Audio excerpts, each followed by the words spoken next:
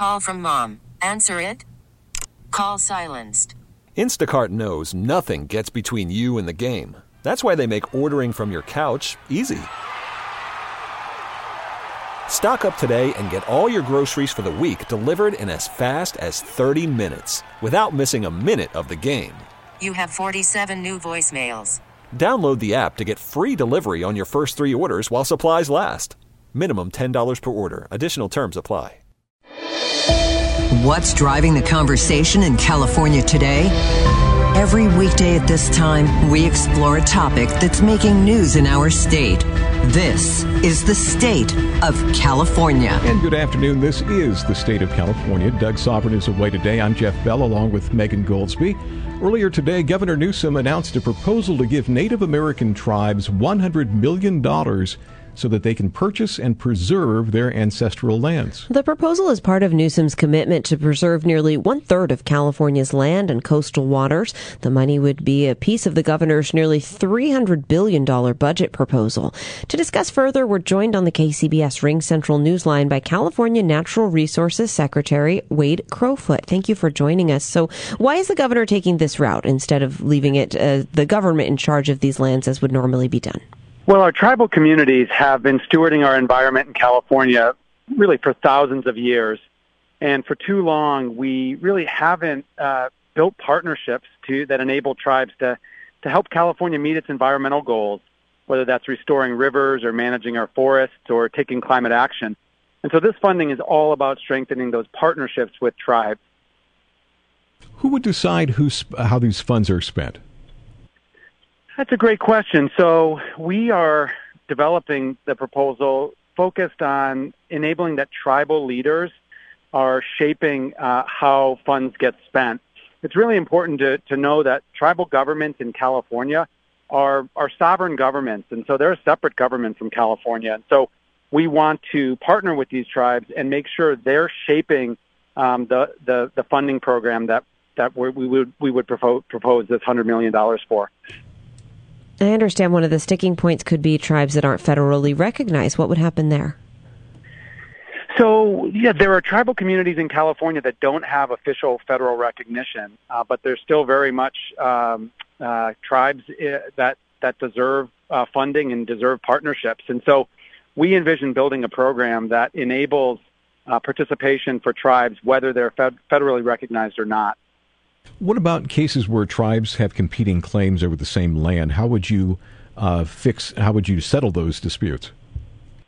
Well, one potential use of the $100 million is to help tribes reclaim lands that were once part of their ancestral territory. And you're right, there's some complexity because there are tribes that have overlapping ancestral territories. And so those complicated situations would need to be resolved before resources were allocated for a specific acquisition. But again, we look to our tribal partners and our tribal leaders to help us make those decisions. And what types of programs could be started up with the money as opposed to buying land? Well, one good example is forest management. You know, we're dealing with this catastrophic wildfire challenge, and we know there's things that need to be done in the forest to reduce risks, whether that's fuel breaks around communities or introducing low-level prescribed fire. So that's a good example. Prescribed fire is actually a cultural practice that tribes in California have been performing for thousands of years, and this $100 million, part of it could enable more prescribed fire put on the land by tribes.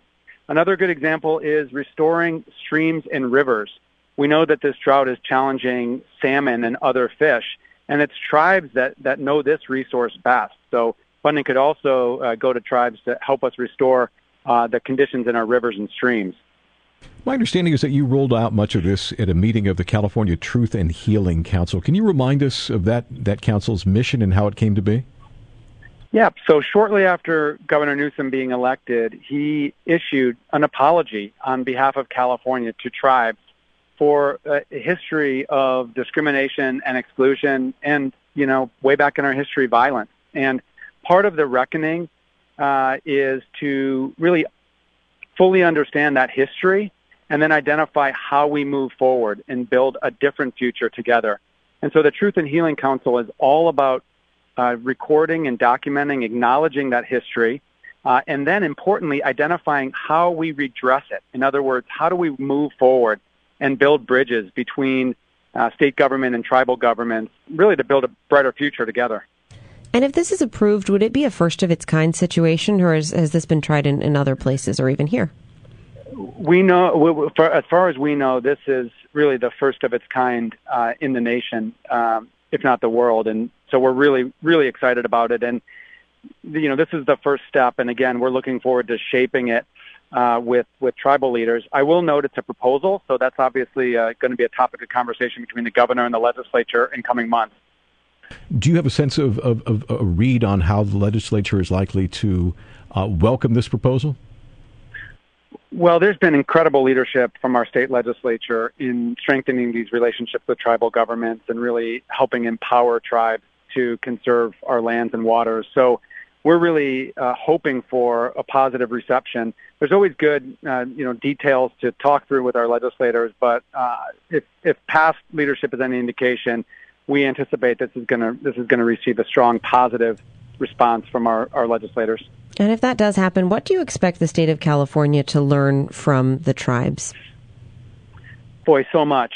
I mean, as I said, these tribal communities have been stewarding our environment since time immemorial. And there are practices that, in my position, I learn, month in, month out as we're talking to tribes around things that they do to manage the land that, frankly, we're just learning about. State government, our agency, we're really disconnected from this knowledge and wisdom. And so from our perspective, this $100 million is empowering tribes, but it's also empowering us because we're going to learn from those tribal practices and bring them into the work that we do within state government. Mr. Secretary, thank you so much for your time. We very much appreciate it this afternoon. Again, that is California Natural Resources Secretary Wade Crowfoot.